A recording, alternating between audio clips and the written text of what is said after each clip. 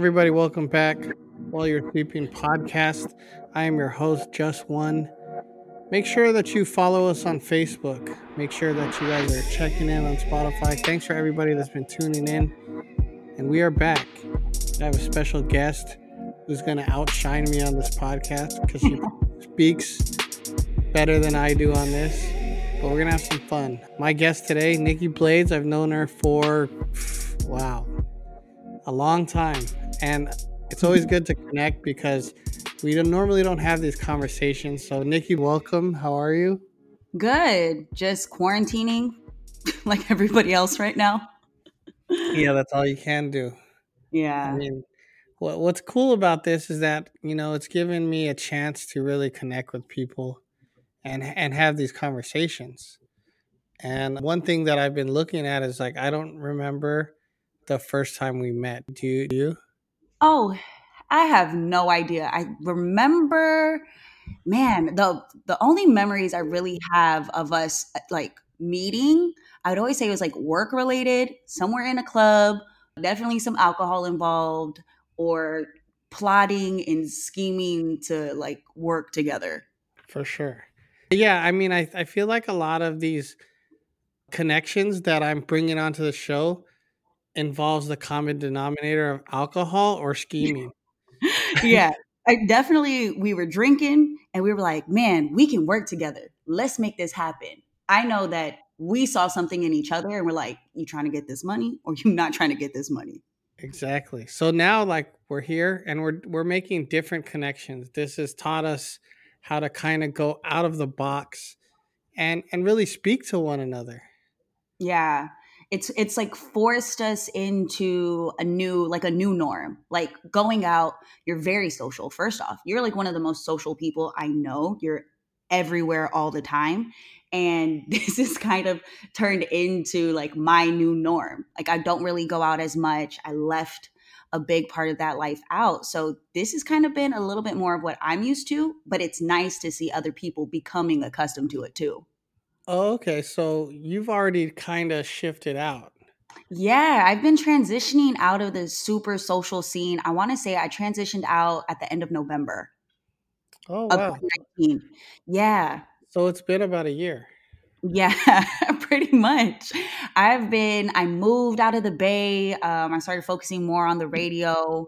And with that comes a lot of alone time. Yeah, because I mean, you work crazy hours, right? Crazy hours, traveling a lot. It's very like, yeah, I'm to myself a lot. But this is forced a lot of other people to get used to it. You know what I mean? Like, Right. And it's forced growth like within yourself too, right? hell yeah. If this would have happened about a year ago, I would be losing my mind. But I feel like I've been preparing for this for a while now.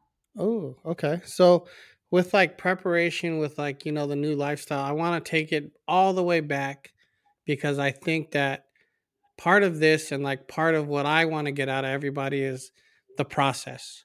Mm. So, we know that you grew up in like a smaller town and like what were things like growing up, in the Blades household?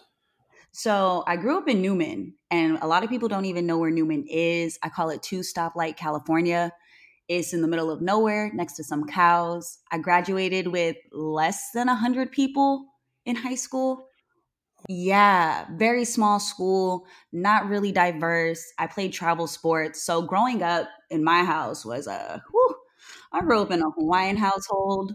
So it is for all my polys out there, you guys know what it is. Shout But them out. also, it is different. When we first moved to California, we were in a house with a bunch of other family members. So I grew up with a big family, lots of cousins, and then eventually that dwindled down to probably by my like senior year, it was just me and my mom, my dad, my sister, my brother, and then my grandma for a bit, and then that really, that changed. So growing up, my family dynamic changed a lot, but it was crazy. You know what's crazy is that every interview that I've watched, and I'm trying to really dial this back because I think it's good to hear it from your mouth, but everybody that interviews interviews you always ask you what your nationality is. And and I wonder like why is that question so prominent? That, I mean, every time I could be on a live stream, I could be, every live stream is the same, like same two questions: what's your nationality, or what's your ethnic background, and how tall are you? So Right. I think it's because I'm so racially ambiguous, and I've dealt with that my whole life, because I tell everybody I am whatever you are, probably. Like if Right. you are Latino, you look at me and you'll probably be like, "Oh, you must be mixed with Puerto Rican or Mexican or some sort of Latin." If you're African American, you'd be like, "Oh, you must be half and half." If you're Asian, actually, you know what? Most Asians don't see themselves in me. Yeah. But I am Hawaiian, Chinese, Irish, and Filipino. Yeah, it's like the most consecutive or most consistent thing that I've read about you. And Yeah, that's the again, number one. I don't want to do the research. Like, there's no point in doing the research. It's Do you kind of want like it's kind of my intro. Like, hi, I my name is know. Nikki. That's how you should start it out every morning. You should go, "Hi, my name's Nikki Blades. I'm this, and this," just to clear the air. Moving I on. I pretty much used to put that, like, that's in my bio. That's how much I get asked. It's in my bio. And people are really lazy. And honestly, my looks change. So I don't take offense to it anymore. And I used to, but at the same time, I don't even know what a pure or anybody else that's the same mix as me. There's little variations, but like my sister and I don't even look alike, and we're exactly the same. No, you So guys kind of do. kind of in the eyes a little bit. Yeah, like in the eyes and nose area, Yeah. I would say. But And I it and what's I that? switch my hair up. And I switch my hair up quite often. So my hair's naturally curly. It just throws everybody for a loop. I know. You know what else threw me for a loop? I What? also read that you went to UCLA. True or false? Okay. False. False. And I know I know exactly what you're talking about. So, okay. So Justin was talking about, and I've Googled myself before because, Really? Why? yeah, well, I want to know what's going on and what people are saying. Like, sheesh. Also, can you cuss on here? Yes or no? Yes, of Okay. course. Shit. I have looked myself up, one, because I have, I'm working on the trademarking and all those legal things. So you kind of got to know what the internet has on you. But the one that you're talking about, I think it says like I'm a millionaire. Yeah, I you went are. I Do you went know to what your net worth UCLA. is? No, what is my net worth? You're like 10 million. That's like, I want to be her. No, you Whoever don't. It sounded kind of lame though. I mean, it was, first off, I think they had my parents' names wrong, way off. UCLA, I wish I went to UCLA. Whoever wrote this hyped me up. Like, big shouts out to them because they made me way better than I actually am. Yeah, they said that you were discovered in a photography class and that's how you got into modeling. So let's clear That's the air. so so And that how did that happen? So that part's kind of that's crazy because not a lot of people really know that part. So I played softball in college, and around that time is when softball got taken out of the Olympics. Like, softball got taken out, USA was whooping everybody's ass. They kicked it out, and that was what I was really going to school for. So when I realized, oh, I don't know what I want to do with my life. The one thing I always wanted to do was model. So there was a photography class. I took some photos, and that's when America's Next Top Model was everything. I pretty much made my own comp cards. I studied. I did all of the research you needed to do, and that is actually where I did get my start. So were you taking pictures at first? Yeah, I was discovered. Ooh, man, I've always been kind of long and lanky. So my aunt back in the day tried to get me into modeling. I was scouted. My parents wanted me to play sports, so we didn't go the modeling route. We went the athletic route. Right. And then when college hit, I was like, "Yo, this is not. I don't know what I want." So I've always loved taking pictures. The photography class happened, and it started there. And then what was it? It was kind of, you literally could model back then. You had to go, I wish I could remember the website, but there was a website for models, and you can work with photographers, and you have to build a Oh, portfolio. Model Mayhem. Yes, Model Mayhem. So No I was on. way. Yes, so Oh, that. but let me back you up real quick though, because I need to know this. So, I mean, you had like tons of confidence Yeah. because of, softball and like excelling in sports, right? Yeah. But like, what was like, how do you transition into like being behind, not even being behind the camera, being in front of the camera, and then now you're like taking pictures? Like, what's that? What's the transition there? So I come from a lot of people don't know I used to dance hula. So Okay. again, that goes back to growing up Hawaiian, and we used to perform. So in our household, like you kind of had to fight for your confidence because I had five really attractive girl cousins.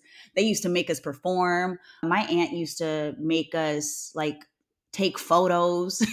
so being Wow. in being in front of the camera wasn't anything new. I remember my dad telling me like if you ever want to model, you got to make sure you know how to walk in heels. So I kind of always had this like training without officially training. Like everybody around me, I knew I wanted to model one day. That was like kind of the mindset that I had. And I was looking at it from a business perspective. I wanted to be a model and a food critic since I was younger. So the transition wasn't that hard. I mean, it's like when you play sports, and I've traveled the US playing. So I all over the US, nationals, you name it. I was scouted, I did all that stuff.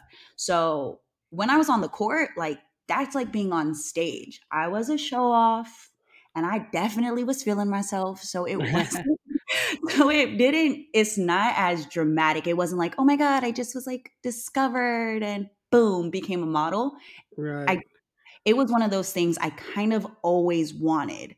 And I was obsessed with Tyra Banks and the 90s supermodels. And growing up in a small town with no diversity, I didn't really ever feel pretty enough. I never quite understood why it seemed harder for me to have like boys like me or friends, and why does nobody else look like me but I see some other people on TV that do. So it was one of those things that I always knew I was never where I was supposed to be. So And you're like the classic Coyote Ugly story where you small town girl moves to big city. yeah, I wish I moved to the big city. I was a small town girl, went to a slightly bigger city, then went to a slightly bigger city, and then went in and out of LA. And I never, it's a different type of coyote ugly So because where did you land after Newman and like after softball? Like that was after that. I had a lot of family stuff going on. So I never really made it, I never really went too far. The Bay Area still had a modeling agency at the time. Ford Modeling Agency was out there, IMG. For those of you that aren't familiar, those are some like San Francisco was one of the top places that you needed to go for commercial work. So that's how I kind of got into the Bay Area. And I had worked with Mint Models. I don't know if anybody knows what that is. I'd worked with them, and I worked with this other agency called Prestigious Modeling, and that was an Asian agency. So like the first real agency work I got was with Asian owned and operated and Asian agencies. they had their shit together though. Oh yeah, that's where I was at Anheuser Busch. I did the whole Bud Light girl thing. I got to travel. I did the promo modeling. That's where I really want to say I got a lot of the stuff in. I did LA Fashion Week. Because I was, what year was this? geez, actually have no idea. Like the time frame, I feel like I can't even put a date on it. But this is pre Instagram, Yeah. Facebook, Oh yeah, this is before some even this. before MySpace. I think this was during the MySpace time because Model Mayhem, that's how all of that that was during that era. But this Yeah, was definitely before my bigger breaks. and like this is at a time where being a model was like working with an agency and kind of working like those angles versus now like you could post pictures on your Instagram and then kind of be yeah, right. Yeah, this was the time of having a comp card. Like Well, most so of these. what's a comp card? So a comp card is where you have your headshot, you have your stats, you have your agency that you work with. Pretty much it's like your resume. And your comp card is what you take to your go-sees. And I really used to put in that work. I used to go and try to get signed to agencies. I would be online. This company called Spader was actually Tyga used to work with them, and there was Young Murph. There's a couple people that worked it, but they were based out of Australia. And I remember that I used to go onto these websites of these companies, clothing companies, and I'd scroll down to the bottom and I'd go to the contact me part, and I Wow. would and I would email them. I used to put in that work to showing up and doing what's called an open call. Is they Most of the agencies have set days, and you show up and you hope that they like you and you take photos. And yeah, but I was doing the the share for share type of stuff, the trade work. You got to get your headshots, do the artsy So what is share work? share work. Is It's like trade, right? It's You don't get paid for it, but that's how you build your portfolio. Like, you got to Got it. give in order to get, and you have to practice. Some of these girls nowadays, which is great. The opportunities that they have now is not how it used to be. Like, this is before people were saying, "Oh, you don't have to be this size in order to model. Oh, you don't got to be this tall. Oh, you don't got to have that look." It was during the time where you kind of did, and that's why it was so hard for me, because I never had that look. So the work that I got, I had to bust my ass for. What was like a stereotypical look at that time? We were in the, I want to say, I'm 5'9". So for my height, you needed to be about like 120. Oh, That's for like geez. that's like ideal runway. Athletic wasn't in yet. They really weren't promoting like a fit athletic lifestyle. It was still pretty skinny. So I struggled. I definitely struggled, but you find your niche eventually. And I kind of did. And which was? So I fell into the athletic work. I got to work with Adidas. I did an international running campaign for Adidas, which was really dope. And then right after that is when Maxim came into play. So when you're doing the Adidas stuff, was that on the strength of your like cold calling and you grinding it out on the emails and you networking? Yeah, because I actually was signed to an agency, and my agency didn't even put me up for the job. I had got an email because I signed up for the emails to get the castings, and I submitted myself, and they were like, "Okay, come by." I lied about my shoe size because you have to be a certain size. I said my foot was going to fit, and it definitely didn't. But I ran, and it was for their running campaign, and I made my foot fit, and I ran, and I used every athletic move I had to try to get this job, and I got the job. I ran in San Francisco for like 12 hours. It was Jeez. long, but it was the first time that I ever did anything on that scale, and it really showed me the independent route, because no one's going to fight for you harder than you fight for you. For sure. So where do you think that type of hustle and that grind comes from? Growing up in the middle of nowhere, and your family telling you the sacrifices they made in order for you to do the things you want. I have really supportive parents, That's and good. especially in the modeling industry, not a lot of parents support, but my parents always believed that I was supposed to do something else. So my mom used to tell me in high school, just make it to 18, just make it to graduation. I promise you life is better. Because growing up was tough. Like, it was really hard for me growing up in the valley around a bunch of people who didn't look like me, didn't sound like me, didn't act like me. I just was so different. And they pushed. So when the modeling stuff came, they were 1,000% behind it, except we had rules. When you're saying like it was tough growing up, are you talking about like the ignorance of the people around you where they didn't accept you for who you are or It was like, family was crazy. That was tough. I had a very overprotective father who, till this day, will tell you that he was not about to let my ass go nowhere. I didn't get my license till I was 18. He had me on lockdown. My dad used to check my bag before I left my house.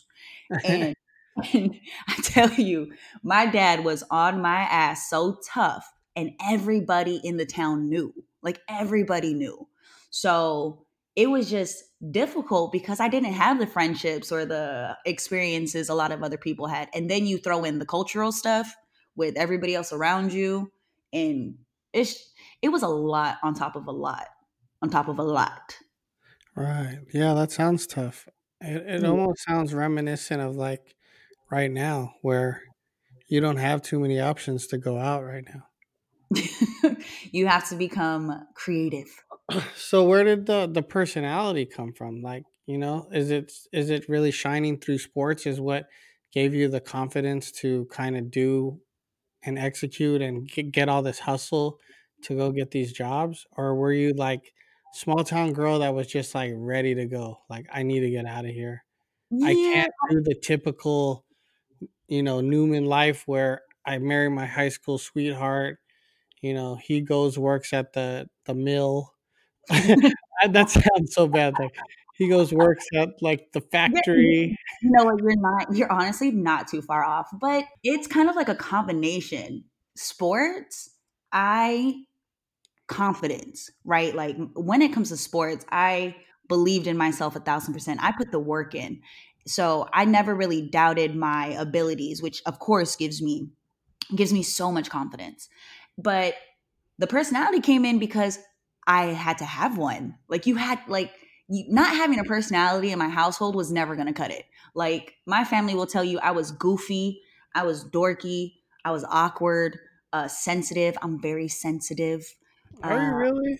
yes. Oh my goodness. I'm like the crybaby of the family. Like Oh. And that's now where are you in the age range? Are you like the middle kid, the youngest? so I'm the oldest.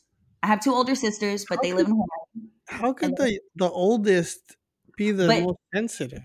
but it's not that hard. I don't know why, but I'm just like mushy, and feelings, my feelings used to get hurt all the time. I don't know why. I'm the type to cry in a movie. I got booed once while we were doing karaoke, and I never sang again. Jeez, you're like stepbrothers. I just was like, my cousins were okay. I have older cousins. I have older Okay. female cousins, and then when it comes to that side, I fall in the middle, and with that, you had to I wasn't the prettiest cousin. Oh, and so you had to have a personality. Everybody had to have something to bring to the table. For sure. I mean, I think that's with anywhere, right? Yeah, but some people don't ever have to develop a personality. They call it the ugly duckling complex, to where most of the pretty girls that have personality weren't always pretty. Yeah, I have So read that.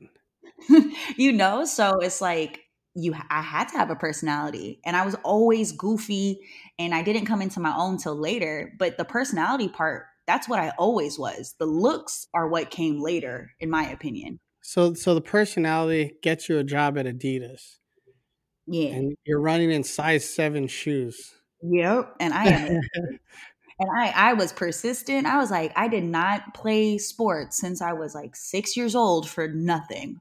So You you're, don't get you're a job. so you do that, and then what comes next? After Adidas was Maxim. And mind you, we're already so at that time, where are we at? Instagram is getting ready to start. Social media is really starting to be on the forefront of everything. It was Adidas, and then it was literally into Maxim. Maxim was doing this hometown hottie contest, Right. and it used to be a big deal. Yeah, because that's when print was popping, right? If you didn't have print work, like what were you doing? Right. And this is like, what would that be the equivalent to now, basically? I have Ooh, like I have a comparison, but I don't know if it'd be what is it? correct. So I don't want to say it. So I kind of want to hear yours. Let's see, being published nowadays would be, damn, I hate to say it. It feels like almost like having a billboard. No, it used to be the popular page, but we don't have that anymore. It'd be like going viral. I think that's kind of how it Right. equated, Okay. because when you were published, they posted it, everybody saw it. That meant that it was real. and that was like credibility. That would have solidified your name in the game. Hell yeah. Remember like Street Low and all these other magazines and all the import magazines, and a lot of those import models became huge because they had the print work. Right. That's what made them real. You You know can't what's sad argue. is that all those magazines are gone, pretty much. Digital took over, and that's kind of like where this transition was going. So Maxim happened, and I was already in the Bay Area. I remember submitting. Somebody was like, "You should submit," and I was super nervous because I'm like, I know Maxim. I didn't think I looked like anybody in there. I definitely did my research, but there were some girls that I had followed and seen that had did it. I'm like, you know what? Let's see if we can do this. So I submitted, I got a call back, and then they tell you to put in, you have to like create these videos. So my intro video to get people to like me was me sliding across my kitchen counter in Superman underwear and talking about how much I like food. Nice. So it was very off the beaten path, but true to what you're all about. That's probably the moment where I had to figure out how to not be like everybody else. Yeah. So then, Maxim Maxim forced me to not you're not just a pretty face when you have people voting for you. right. What's going to make you unique and stand out? Right. It really was a matter of looking around at what everyone's done and then trying to do the opposite of it. No, for sure. So did you get it? So I ended up making top 10. I was named one of the top 10 hottest girls in America. Got published, did a whole Miami week, got to film, meet a bunch of girls. I remember when I went, I think one of the highlights of my career was when I showed up and you got to meet all the staff, and they were like, "We remember your video. Like, we remember you." Mm, And that is what felt the best because my hidden talent was a 3-pointer. One challenge was, what can you do without your hands? And I watched a bunch of girls open things with their mouths, and I put sweatpants on with no hands. So, oh, nice. So again, you're like really just doing you, yeah, be it was just, how can you be different but not try to look like you're trying too doing hard. too much? Yeah, that's the balance of what that was. And that was the last season that they did it. It was the last. They Maxim ended up getting bought out, and they haven't ran any other contests since. And Instagram, that's when Instagram started getting popping because Maxim was reposting people, and that's where everybody started really getting that like following. The digital follow. That's when you started noticing. Like, I got published, but when Maxim started posting on Instagram and they were running challenges through Instagram, that's when you knew that everything was about to change. So you could pretty much say you're an OG model. Yeah, like I actually went and started with really roughing it. If I wasn't able to just post up a picture and it go Right. viral or have a makeup tutorial to teach me how to do my damn eyebrows. We was struggling. Right. There was no Fashion Nova. There was no Fashion Nova. And what's kind of crazy, and I was gonna say this was that Fashion Nova. I didn't want to like put those two together, but Fashion Nova is really good at what they're doing on the internet, though.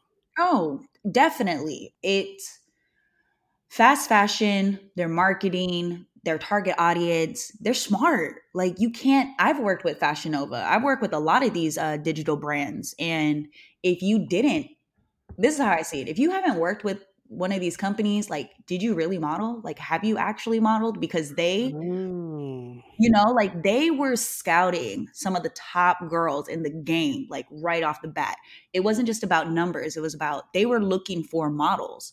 And when you've done like e-commerce work, for those of you that don't know what that is, when you look at the websites and you see the girl or guy standing there yeah. in the standard t-shirt, that's e-commerce. So if you've done those things, like they find you. Back in the day on Instagram, you were posting up professional work. Like, girls were putting up pro photos to really say, I'm a model. And that Right. was, Model Mayhem was gone at that point. and you were using Instagram to work. I got to work with some amazing photographers because of Instagram. Now, are you still modeling? I've taken a step back. I don't shoot as much, but a lot had to do with like life. By this time, where I'm at now, I have other things that I'm doing that is really more consuming. And like, I mean, would you go back, or like, is it just kind of takes that right project?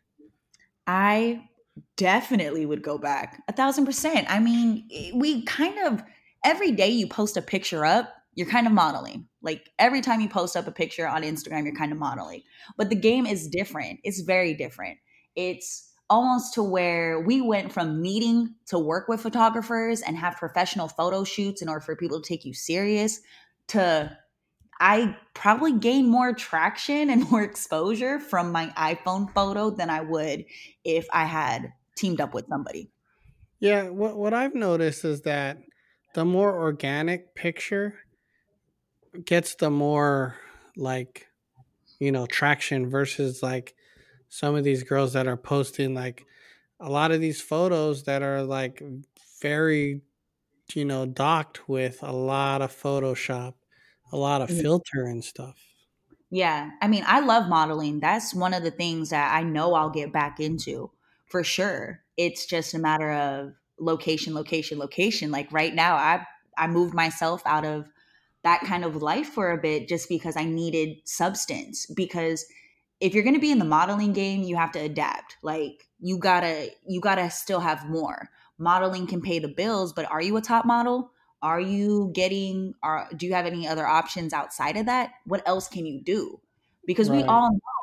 we all know that like the aesthetic can change. Like what people want may not be what they want tomorrow, and also who knows what life's going to throw at you. I needed a backup plan for sure. What's like the in look for modeling? Because I feel like it's very voluptuous versus to like the time that you were talking about, where the model was very slender and like tall and kind of skinny, not even athletic.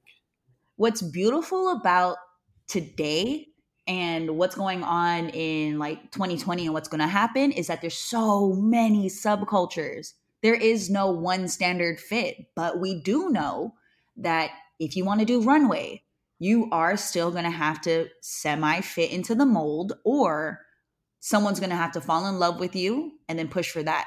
Fenty, Rihanna does a big, really about being inclusive, but at the same time, Wow. it's really it's really all about somebody liking you. Have you So that seen that fashion show? oh yeah, it's ridiculous. That's like probably one of the best fashion shows I've ever seen. Ever. And Rihanna Can you goes talk about that? Because I think it's key for talking about the evolution of what modeling is today and what Rihanna did with that. what Rihanna did, and she does it with herself too. Like Rihanna put on weight, she's comfortable in her skin. She's never been afraid to step out of the box and just to be who she is. And what Rihanna does and what she did with that show is push confidence. That's what was on the runway. It wasn't a body type, it wasn't a skin type, it wasn't a gender, it didn't have a name, it was confidence. And that's what she sells. That's who she is as a brand. And that's why people love her because I grew up in the time of the 90s supermodel, which is the Naomi Campbells. You have like, you go through that list, and they were actually kind of more along the lines of what girls look like now. Then it changed into these really skinny, stick thin models. And then now we went through this like big booty phase of Huge. big, ginormous booty phase. Big old ass. Like there's just so much ass to where it's now like plus size isn't plus size. Plus size Right. used actually technically was plus size at one point in time based off of like numbers. But in real life, I know girls that are beautiful and thick that they would call overweight in that industry. Rihanna went and put colors, she put sizes, she put you name it, she put it in there. I mean, she even had a pregnant woman walking at one point in one of her shows. Yeah, that was great. I mean, she put It, hip hop. She put all the subcultures together. dancing, choreography, um, And incredible that's sets. oh man, and she has always been one to say things like it's not about relying on a man. Her main thing is about confidence and how everybody's beautiful, and it's always been about finding that. And being in the media as a woman, she's gotten torn apart. She's gone through all types of stuff. So to come out on the other side, just really making women feel better about themselves and people feel better about themselves. I don't know if there's any other artist, creator, or just person in that position doing the same thing. Yeah, I mean, there needs to be more of that, right? Yeah, it does. It really does. But it's one of I, those things where people will argue that, right? Like people will argue the but if you model or if we do this, is this couture? Is this not couture? What does that fall into? Like it's going to be a debate and probably the fashion industry will change, but I don't ever know if it will be fully inclusive like that. so, do you think we're in a good place with modeling right now? I do. I do. I think that we're able to if you don't get in with this group, there's another group of people that are willing to love you and accept you. There's work everywhere. Your fitness models got a place, your big booty girls got a place, your high fashion has a place, trans, there are gender fluid, you name it, there's someone that loves that. And if you do your research and you can find your place in it, you're gonna get work. I like how there's a little emphasis in your voice when you're like, the big booty girls Yeah, that got a you know place. why?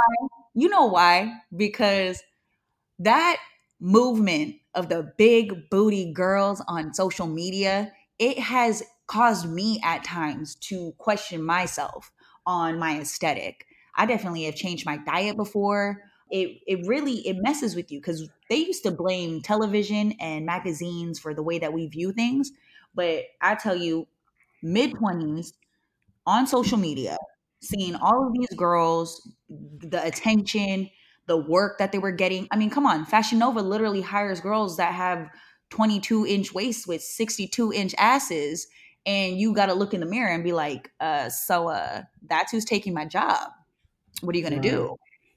And it's all who could pay the money, right? Yup. So the big, Because and I say with that emphasis because those girls had a lot of people. I mean, like, you question it. That was like Nicki Minaj. You had all these people. I mean, mainly Nicki Minaj was during that time where everybody was like, "Yo, that ass is huge." I think it was Kim Kardashian though. Depends on what you were watching, but yeah, both. I mean, they were around the same time, and then you had a lot of other like social media again was pushing, and this is where guys were liking photos, and it really started like this snowball effect of I wouldn't even say insecurities, but I'm gonna say it insecurities. I was always made fun of for not having a booty, and then that kind of became the style. Like having an ass is in. Right. I mean, I noticed that like that's even tapering off a little bit in a sense. I watch, you know, keeping up with the Kardashians and stuff, and I watch a lot of fashion stuff, but it seems that even the Kardashians are starting to thin out a little bit. Yeah, because it's fashion. It's what sophisticated. If you're going for a sophisticated look, you tend to want to be less curvaceous. You don't want to have your boobs all out or your butt all out. K Michelle, I remember she got a butt reduction. A lot of people want to slim out, which is why it's better now because you can find your own lane. Like you don't have to be in the gym doing 70 million hip thrust just to try to get a big old butt, thinking, you know what I mean? Thinking it's going to get you another job. It's like right now you can literally do what feels best for you. And it seems like with the charge of like athletic wear and like Lululemon and even like the off white stuff that has like its full like athletic department, it seems that like everything's going towards that. Yeah. I like it. It's really one of those things to where I've questioned myself. I put on weight because I wanted to see what it looked like. I wanted to be a little thicker. I didn't want to be so thin. I wanted to see what that felt like. And I did. And I realized that what I feel comfortable and confident in is being athletic. I like being Mhm. leaner. I like being agile. I like being able to perform. And whatever you like for yourself is what's going to work best because, like we talked about Rihanna, it's about confidence. I could have the biggest ass in the world and feel insecure, and everyone can see that. They're not looking at my butt, they're looking at how awkward or insecure that person is. But when you're confident, no matter what size, you're always going to win. Man, take him to church. Always, always going to win. Take him to church. All right, so now, like where you're at now, you're doing the radio thing. Mhm. Like, how did that happen? So we did Maxim. Maxim opened up other doors. I actually was able to write out Maxim for a while. And during that time is when you had Snapchat takeovers, Snapchat stories, being more expressive on social media, having a personality was really starting to kick in. And then the next big thing I did was Wildin' Out. But before Wildin' Out, all that was going on is that I was doing these Snapchat takeovers. And while Maxim was happening, I had to campaign. So I would go to different radio stations to campaign to get people to vote for me. Like I really had to put in some work to try to get this title. So while I was there, E Rock, we all know E Rock, big shout out to E Rock, was one of the first people I ever did an interview with. And he was like, you actually kind of sound good on the radio. You should think about this. And my big headed ass was like, oh my God, radio? What? No, backwards. We're moving backwards here, guys. Right, because that takes you outside of the camera. Right. Like, what? No, no, no. We want, we're trying to ride this high. This is, that's where we're moving. Television, you want those types of things. I did an interview in Stockton at KWIN back in the day too, and they had said the same thing. And so with that little bit of confidence, I was doing more like Arsenic TV. I don't know if you're familiar with Arsenic. They were really big on social media. Snapchat Okay. stories used to get thousands and thousands and thousands of views. So I would do takeovers. And that's where you hop on everybody else's big platforms and host stories. Like it was literally television. That's before, where we were at now. Was that lucrative at the time? The Yeah. Snapchat takeover? Yeah, for sure. It was a share for share, it was a trade, building up your numbers. I was able to work with other companies, bigger companies. I was working with the Fashion Novas. I was working with the Opali. I was getting clothes sent to me. I was doing all of that stuff. And then how I got into radio was Jeff Biani, who is the sales director over at KWIN. He had been a follower and we had worked together during the Maxim thing where I hosted an event. And he said, hey, have you ever thought about doing radio? You sound great. I love your rants. I love your stories. Your voice sounds cool. You ever try it? And at that time, I was like, I said it again, like, why? Why would I do radio? That is not in the cards. And what was going on in my life was my sister was in and out of the hospital. She has a postpartum cardiomyopathy, which means her heart only works at a certain percentage. So I couldn't really leave. I couldn't move to LA. We needed to still be close. I had a lot going on during that time. Projects weren't going through. Man, I felt like I was in a roller coaster. I didn't know what was going to happen next. Yeah. So And did you ever feel stable in the modeling thing? I don't think you're ever stable. I didn't have an agency really to fight for me. The work, you got to put in the work. Social media, you got to put that in as well. I was able to make money. I think that's around the time where you and I were able to start working together. We did the Right. live streaming, So what you did I know, do? we did live streaming. Remember Livestar? Oh yeah, fuck. Forgot Yeah, about that. yeah, we did live streaming. So at that time, that was right before radio. That's in between Max. Wow. Yeah, so live streaming, we were on the forefront of all that stuff. I So totally forgot about that. yeah, we were doing live streams, and that's really Livestar was ahead of its time.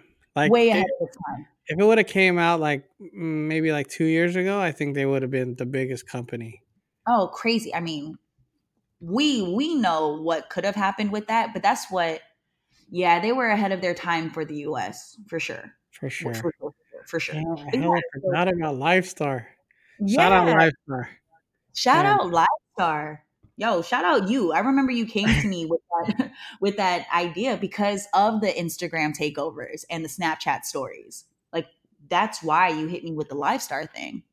man, that So seems like forever ago. eons ago. Yes, totally. But all those things were like preparation for radio. It almost seemed seamless, right? It was like Damn, you you go. were like fucking destined to do this. It was one of those things to where we were already showing personality. I mean, Maxim kind of cracked it open. That's what I was known for. I was known for being silly and being different and being diverse and having a personality, which is strange that that was so rare. Having a Right. personality was so rare at that time that even today, I mean, you know, even No, today, for people, sure. still kind of in shock when it's like, oh, you can talk. Oh, you can play sports. Oh, you can No, walk in heels. that's very true though, I because tell people I'm in radio, they're like, what? all you see are selfies with different filters, and then kind of showing where they're at, but you never hear like the actual like, hey, I'm here at blah blah blah. It's more Yeah, so just like, hey, I'm here at this cool restaurant, but it's not verbalized. It's just kind of like the picture of like, I'm here doing this. yeah, totally. But we were doing a lot more. It was putting the personality on the forefront, fitness on the forefront, talking, cooking, partying, having fun, doing all those things. And I wasn't going to be able to move. LA, like I had taken LA out of my mind for a while. And when Bayani had asked me to come through, I remember the day I was in the car. I remember I was driving somewhere and I was with somebody at that time. And I got the phone call and Jeff was like, "Come by the damn station. Just come by. You have nothing to lose." I said, "Okay, whatever." I went by and pretty much after that, next thing you know, we're here. I went from Wow. overnights to weekends to middays to mornings in a matter of like 6 months. Damn, is Jeff the mayor of Stockton? Yes, yes. Jeff He is, Byon right? Baiani is the damn mayor of Stockton, pretty much. But the actual mayor is Michael Tubbs. But Jeff Baiani, I would call him the ambassador. Yeah, that's a great. I mean, he's been holding it down for what, at least like 15 plus Oh, years out there. Like that. if you go to Stockton, you have to check in with him. Oh, yeah. It's kind of a must. And if you don't know who Jeff is, then like, do you really know anybody? Oh, Do you really know anybody? jeez, He's man. he is one of those. He is one of those people to where it's like, oh, you know Jeff. Oh, damn, that's crazy. And he's great on the basketball court. He's a show. He showed out. He did. He showed out for So sure. so we played in the was like the Filipino Heritage Night the other Yeah. day, and Nikki's fuck. I put money up. I put $1,000 up that she could outshoot most of y'all guys out there. Oh yeah. MVP, which I was nervous. Let me tell you, I was nervous. I knew everybody was going to know. Everybody. I shoot on my Instagram, so I knew that I had to perform. Like it was a must, but you can't do too much, right? It's like you got to find that balance. Like don't try too hard, but bitch you better make it bitch you better make your shots. I saw y'all shooting in the gym, you and Jeff beforehand. Cuz Jeff was with me shooting in the gym. Yeah, he was shooting with you in the gym. He was dedicated. We That's shout a out real to one Edison right High there. School for letting us shoot around. Oh yeah, I mean, but even those types of things led to other opportunities. It's crazy. But yeah, Jeff is the reason. He's a big part. E-Rock opened up the door. Like he cracked the seal. E-Rock really planted that seed. And to this day, I always say he's one of the main people that inspired me to do it and to also see where it could take me. But Jeff grabbed me and was like, "You're gonna do this." And then I got lucky. I really got lucky. The woman that was doing mornings before saw me come in and she retired. She was there for like 20 years.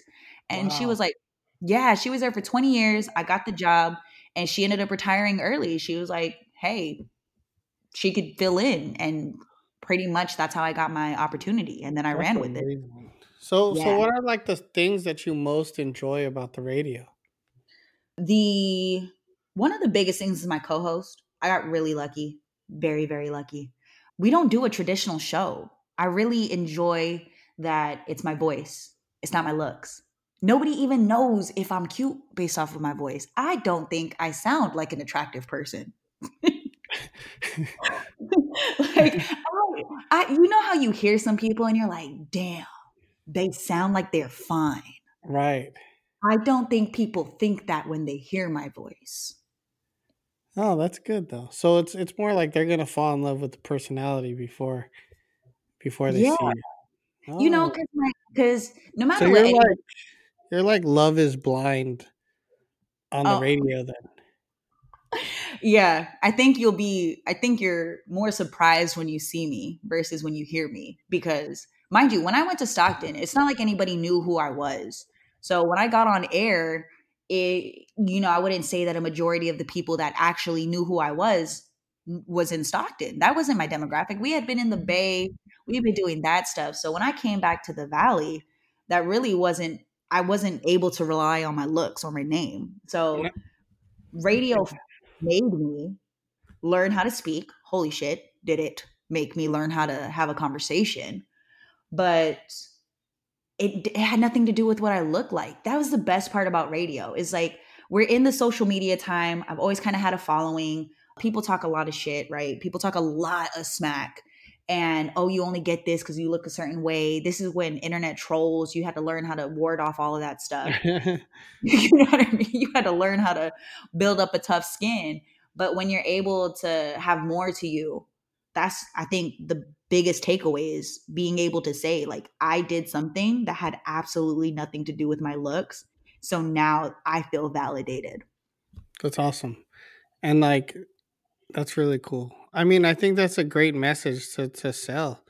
I mean, not just sell, not sell, that's the wrong way to put it, but that's a great message to, put out to the world because a lot of this emphasis is on what you see on the internet and it turns into like, people creating anxiety and having Mhm. issues with like, body shaming and things like that. So I think it's important that, we kind of convey that message today. What was Yeah. Hmm? Go ahead. No, I was gonna say, when you rely on your personality, it that almost becomes a thing that you want to protect. I want to protect that at all costs. So there's certain things that I've become shy with sharing on the internet. Like, I enjoy going on live streams because that's me in the purest form. But if I have to record something or I have to edit, I'm always like, oh, somebody's going to say something about this, or oh no, I'm going to have to worry about that. To where I've become, it's easier for me to post a picture and be like, psh, I already know exactly what you guys are going to say. But when it comes to my personality, I'm like, ooh, better stay in your lane. Don't come for me. So you've been on the air for 3 years now? Yeah. Wow, the time flies, huh? Yeah. It's crazy. Crazy. And now you're on the morning show, correct? Yeah. I got the morning show. Like I said, I got super lucky 6 months into ever touching a board or grabbing the microphone. 6 months. Because the morning show's like the best slot, correct? That's the epitome of what you want to do in radio. It's that, and then you have like programming. Then you go into the business side of things. But mornings, that's what you're striving for. And I know so many people that have fought their whole lives to get into that spot. And that came with its own adversity with me getting it so quickly. Ah, like what? Well, you only got it because of your Instagram, or you only got it because you look a certain way. Ah, that was my next question. Like, did people write you off as a pretty face, like when you Yeah. first started?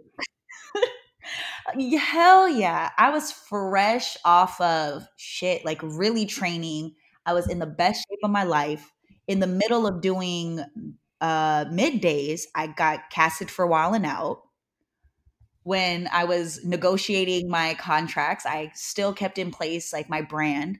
I was coming in already with the following, and we were seeing what radio was going to transition into podcasting, live streaming, all of those things. So when I came into the game of radio on the younger side, on the aesthetic side, did not look like anybody else. And it did I make friends right away? Absolutely not. Absolutely not.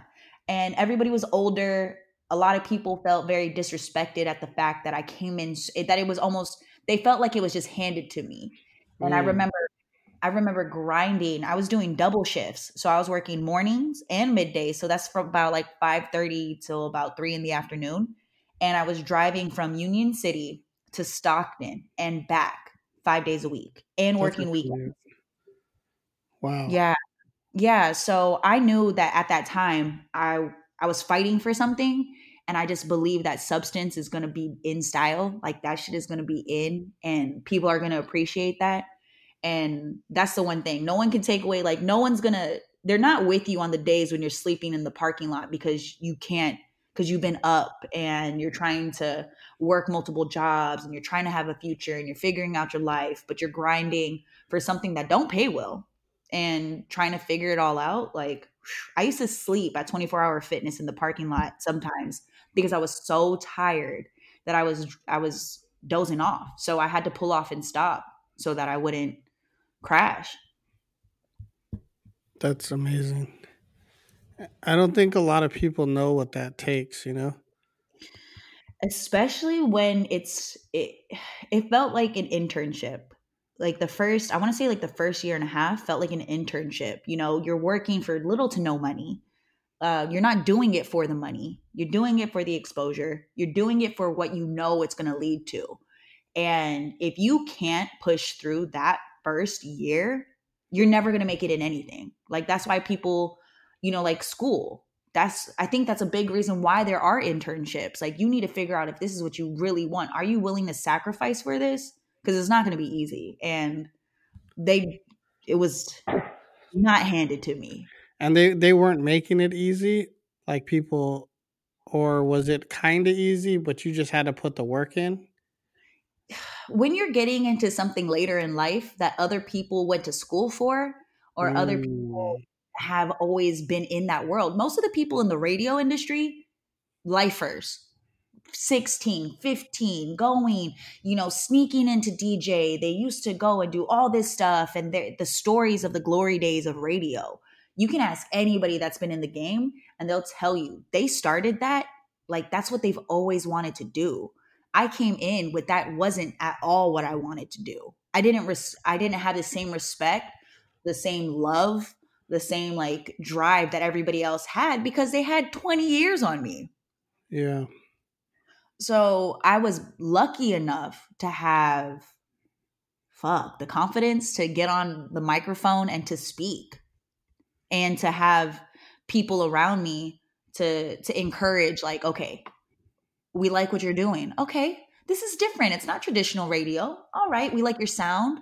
We see where you're going. And then when I got into the mornings, Lucas, which is my co-host, completely embraced who I was, and I want to say adapted the show to me. Wow. Yeah. So like what kind of style is it in the morning? Morning traditionally sounds, I mean, I don't know if a lot of people listen to morning radio because everybody listens to podcasts, but your morning radio for a lot of stations is very bit driven. For bits, it's like, we use like the Carmen prank calls as a thing. You have a lot of jokes, a lot of jokes, celebrity gossip, sports updates, traffic, weather, little bit here. It's not really about the people talking. Nobody cares about the people talking, but they want information. There's a certain amount of personality you're allowed to put in, but it's mainly driven to entertain the audience, but not for the audience to really get to know the people talking. Mm. And then so you guys are kind of doing non-traditional morning? Yeah, I want to say our morning show is more podcast like. We have a Oh, conversation. It feels like this, when I go on the microphone, and which what we're doing now is I'm recording from home.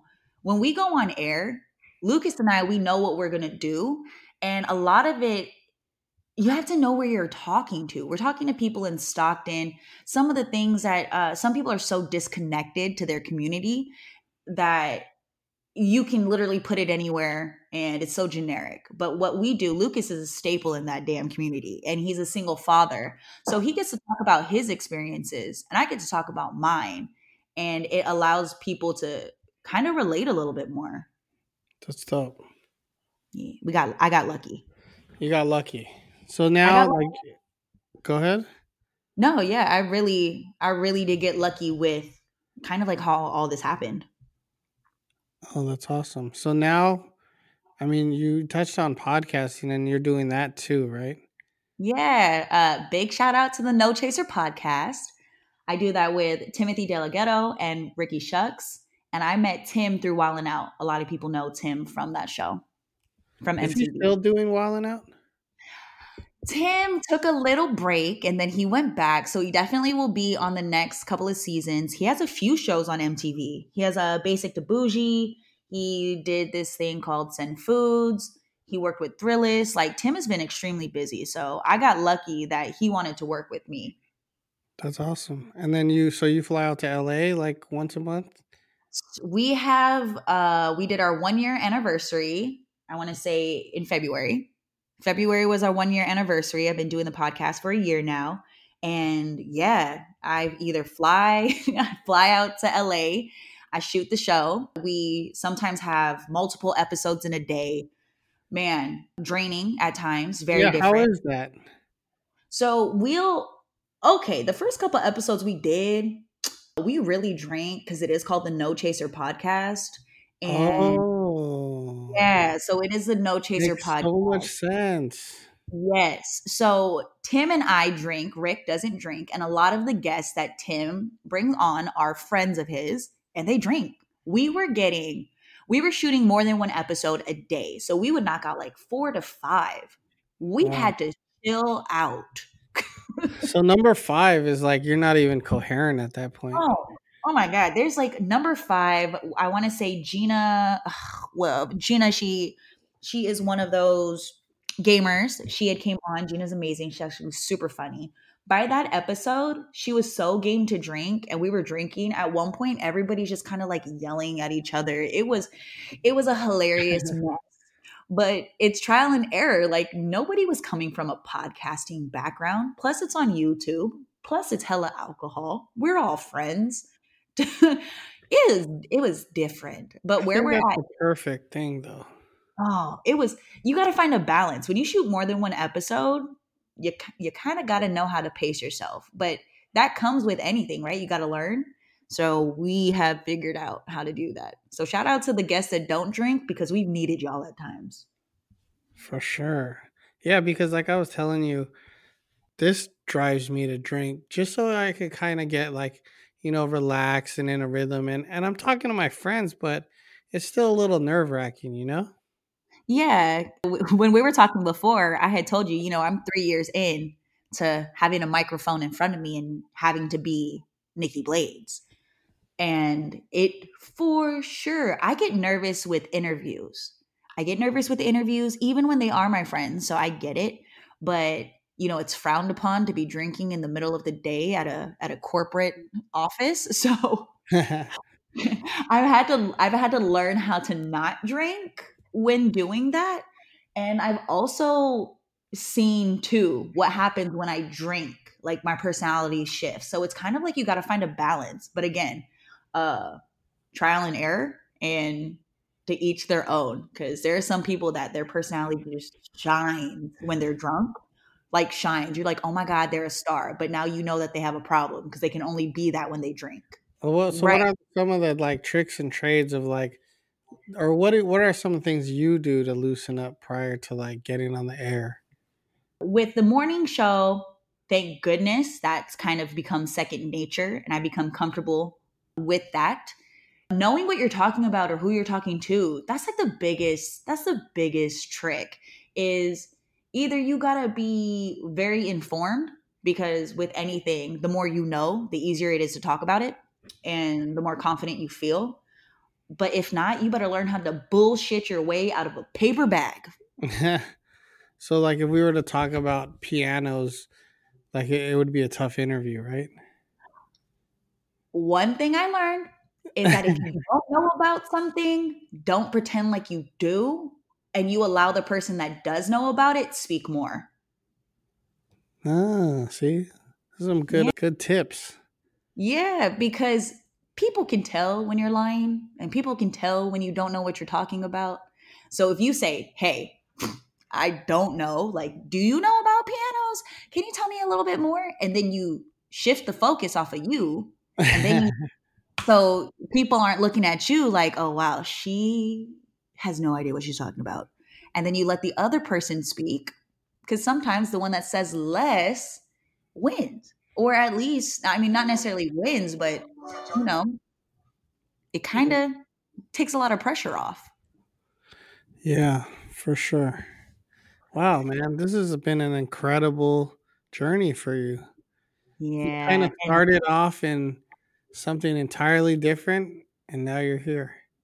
I would have never thought that I would be here. But if it wasn't for all the things that led up to this point, I don't think I've ever said this more than in the past 2 weeks.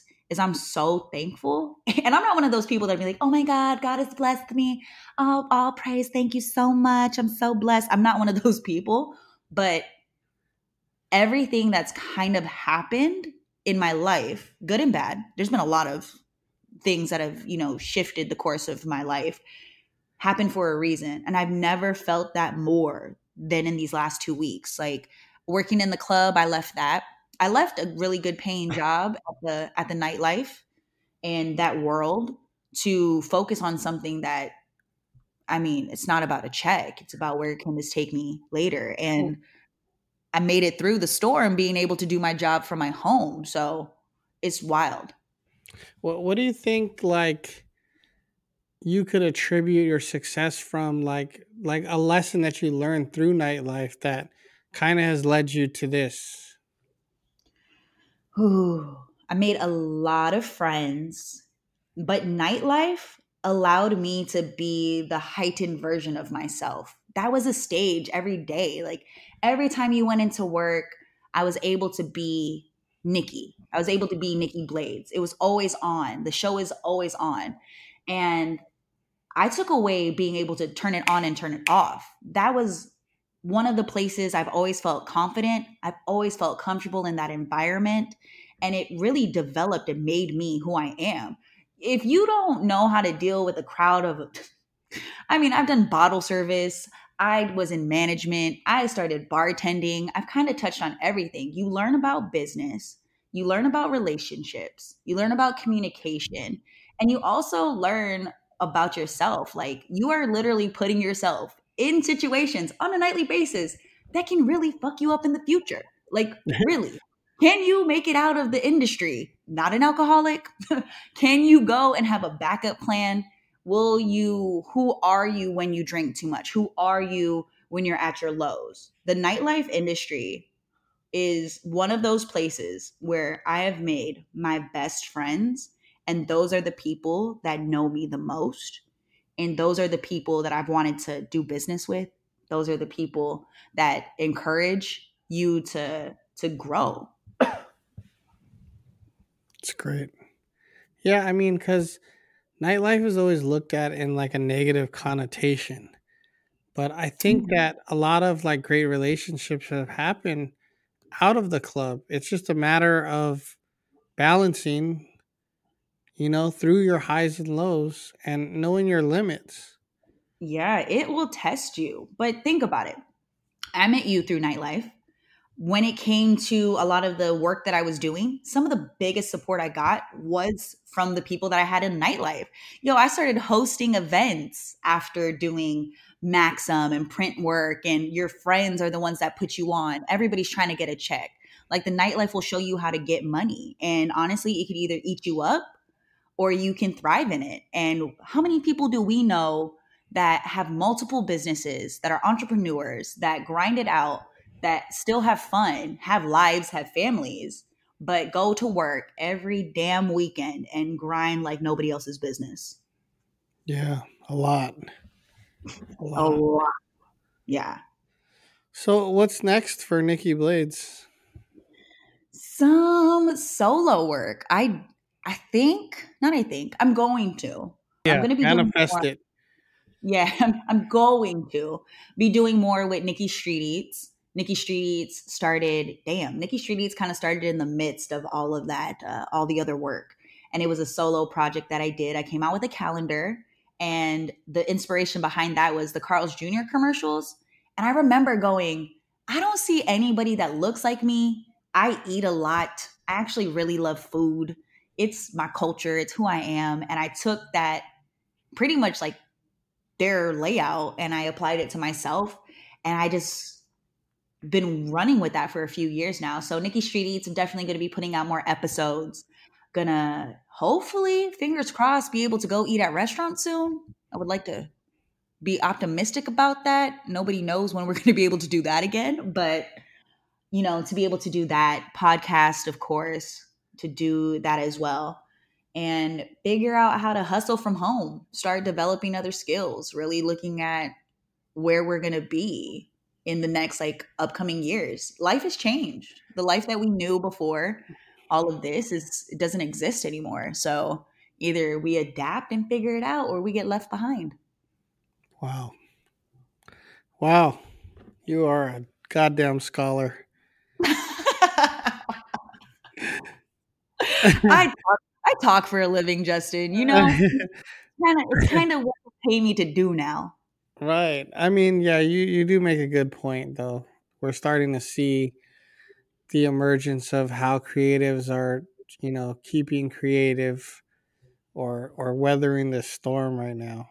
I'm really optimistic that you'll be able to work at restaurants and kind of get your brand out there because I know that's been a goal of yours to really get the Nikki Street Eats thing moving.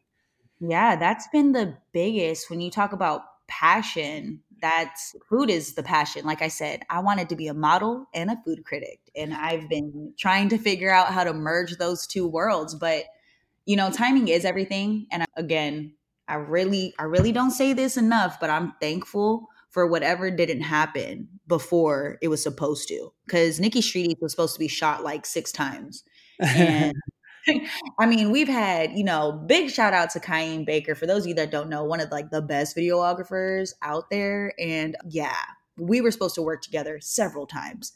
And other opportunities have taken him away and other projects have came. But think about it. If I was in the middle of recording right now and that was all I was doing, I would be sitting at this table, probably not talking to you, stressed out, trying to figure out what to do. Yeah, I mean, you would be, but I mean, you're resilient. I think that this is teaching us a very big lesson of save your money, you know? Hallelujah. Huh? I said, hallelujah. Save your money. Understand that, like, you could pass up the Off White Jordan release. You don't have to buy Gucci flip flops. Like, these things are pretty much marked frivolous now. As Yeah. you have nowhere to wear that. I haven't worn pants in like 4 weeks. Man, when I tell you, the sacrifices, the amount of events I didn't go to, the trips that I didn't take, the bottles that we never popped, the clothes that we didn't buy, the meals that we didn't spend money on, like all those things is for something. You gotta always see the bigger picture. I'm thankful to have known financial security and to be pushed to be independent because I know a lot of people that don't even understand what that means. Like we got friends that are still trying to figure out what the fuck their credit score is. Like, come on. Yeah. There's a lot of stuff like that right now. And you see the people that'll call you and just be like, "Man, I need to go back to work because they live in check to check." Mm-hmm. So, it's tough. It's really tough right now. Well, you could film your first episode on the reboot at SB2 if you'd like. Shout out Please. to SB2. Yes. I kind of have a hand in there or something, but yeah. Little something. I got 2 cameras that I'm staring at right now, ready to shoot. I Perfect. just did, I just did a mukbang. I did a Okay. I did a mukbang with Tim. How full And were you after that? I still could have ate. That's what's bad. Really? So I mean, did you eat Tim, like, did you eat him out the room? Like, he wasn't even hanging with you, or what's going on? one of the best parts about working with Tim is that every time we record an episode, we eat very well after the podcast. So on this occasion, Tim wasn't feeling well. And we weren't even Oh, sure if we were going to use this episode. And I had been bugging, and people had been saying, like, let's do a mukbang together. But he wasn't really feeling too good. And then when he started editing, he was like, oh, snap, this actually looks a lot better than we felt. And I was starving. Like I was super hungry that day. It was actually we shot that the day that we found out that Kobe passed away. wow. Yeah, that was a really, really, really terrible time in LA. And I think I actually found out the next day. I'm sorry, it was that weekend when we found out about Kobe. And everybody was off, but I'm always hungry. My appetite normally isn't it doesn't get affected by much, let alone when it is really good sushi in front of me. But Tim can eat. Like Tim and I, we eat a lot of food. That was the one time that Tim was just not into it, and we were taking shots, and I have a background in drinking, so I was prepared. I'm gonna have to check that out. So You are a professional though. Like I'm retired, you're a pro. no, I don't go out as I used to. I'm What engaged. Like, we're every planning a wedding. I don't go out like I used to. There's I but I'm you very guys, what are you gonna do? Quarantine's done. Okay, quarantine's done. Everybody's about to get ready to go out. Do you think we're just gonna have a bunch of drunk bodies everywhere? I hope not. And here's the simple thing is that, like you said, life is gonna change, and I hope that people understand that there's more to life than just, getting hella messed up. But I Mm, mean, I'm not gonna say I'm not gonna partake in it, but that wouldn't be the first thing that I'd want to do. yeah. It's not like run and go to the club. And I feel you on that. I think the first thing I would do is actually get to see my family again. Yeah, I think that that is the logical thing that you should do.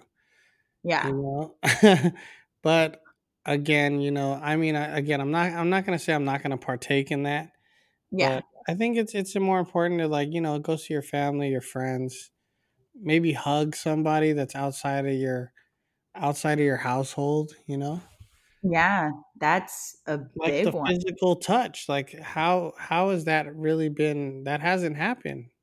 Yeah, that's been a big thing. And I'm not sure when this is going to come out, but like the other day, we see people that are out in LA, 30 to 40 people partying in the street. And you're like, what the hell is going on? Then you see people in Oakland partying like it's nothing. And it's like, damn, the amount of sacrifices that people are making or not making. It's Right. either you're going to figure it out during this time, figure yourself out, like you said, your priorities, who are you? And if you don't come out of quarantine a better person than you were when you went into it, you didn't you didn't learn anything at all. For sure. 100%. Should be using this time to recalibrate your whole life. Mhm. Everything. We're getting too serious here. Sorry. Sorry. I was you brought up one point that made me think about all that. It What was to hug someone that is not like a family member. You don't realize it until you're in it, to where you miss just being around people. You go to the store and you look at people, you're like, damn, I can't even I feel some type of way. I think I might become a hypochondriac after this. Like right. I'm gonna be freaked out. But am I gonna appreciate shit? Yeah. Am I Yeah, gonna start looking at things different? Yeah. Am I gonna bust my ass even harder? Because I don't want to go poor. Don't want for that. sure. All right, so let's wrap this up, and I think this is the most fitting question that I could close this with Mhm. is, if you could have dinner with any three people, dead or alive, who would it be? Ooh, this is one of those questions I would probably change depending on what the hell I'm going through. Who would Um, be on Nikki Street Eats? Season oh, one. Anthony Bourdain. hands down, Anthony Bourdain, first guest, of course. That individual is such an inspiration to what I do. That right there, he's the motivation to be yourself with all your flaws. That guy went through hell and still made it out doing what he loved and still being himself. So Anthony Bourdain is number one. I just think he's just a special human. Number two, who the hell would I want? There was a point in time where I'd say Tyra Banks. Tyra Banks, big inspiration. I just would love to pick her brain and also to kind of see what happened with everything. She went a little left and I want to know what changed. How did that happen? How do you go from one place to another? And then I would do who would be the last person? This would be selfish, but I'm going to say Andre 3000. Ooh, I like that one. Andre 3000 is just a genius. And musically, creatively, just his spirit. You know, him and Erykah Badu are damn near, you know, they like one and the same. But I would rather sit with Andre 3000 than Erykah Badu because I think that Andre 3000 is still one of my crushes. Still have a crush on him. Where would you take him to eat? Andre 3000? Yeah. I feel like it would have to be some I think you could go to a little like an in-between place, something organic. I think he gives me that. You know what I mean? I think he gives me that. Vegetarian vibes? Is that what you're saying? Yeah, totally vegetarian vibes. I want to have a picture with him. You know what I mean? Like you want to be in a field full of daisies, sitting on a blanket with him playing the guitar, serenading you with a glass of wine, like that, and possibly smoking something. I don't know. Does he smoke? I don't know, but I just get like a dream date, not a dream dinner. You didn't say that it wasn't going to be. Hey, listen, if we're going to dinner, that's why I chose him over Erykah Badu. Got it. Awesome. Nikki, thank you. Any last words? Thank you for everything. You're like a big part in where I am today. Like we've worked together a lot. You've encouraged me a lot. You've always believed in the brand. You saw the lanes. You've always pushed. You've been one of those people that's always been in my corner. So it's actually an honor for you to ask me to be on here. I appreciate you. Wow. A lot. Wow. You really have. I still have shirts that you made with me on them. Like you supported me. Wow. That's awesome. Thank you. So, thank you. But yeah, check out everything. Still on the No Chaser podcast with Tim. Check out my Instagram at Nikki Blades. Tune into the radio show. That's KWIN 97.7, 98.3 KWIN. Check out Nikki Street Eats. YouTube is up at Nikki Blades. Videos hopefully being posted soon. And yeah, I can't wait to work with you again. Awesome. We will. I'll post all the links. Thank you again for being on here, not running circles around me. I felt like I kind of held my own in this. And you told me to have a conversation with you. And I was like, I can do that. For sure. I appreciate it. This was another episode while you were sleeping. Catch us on Spotify, Anchor.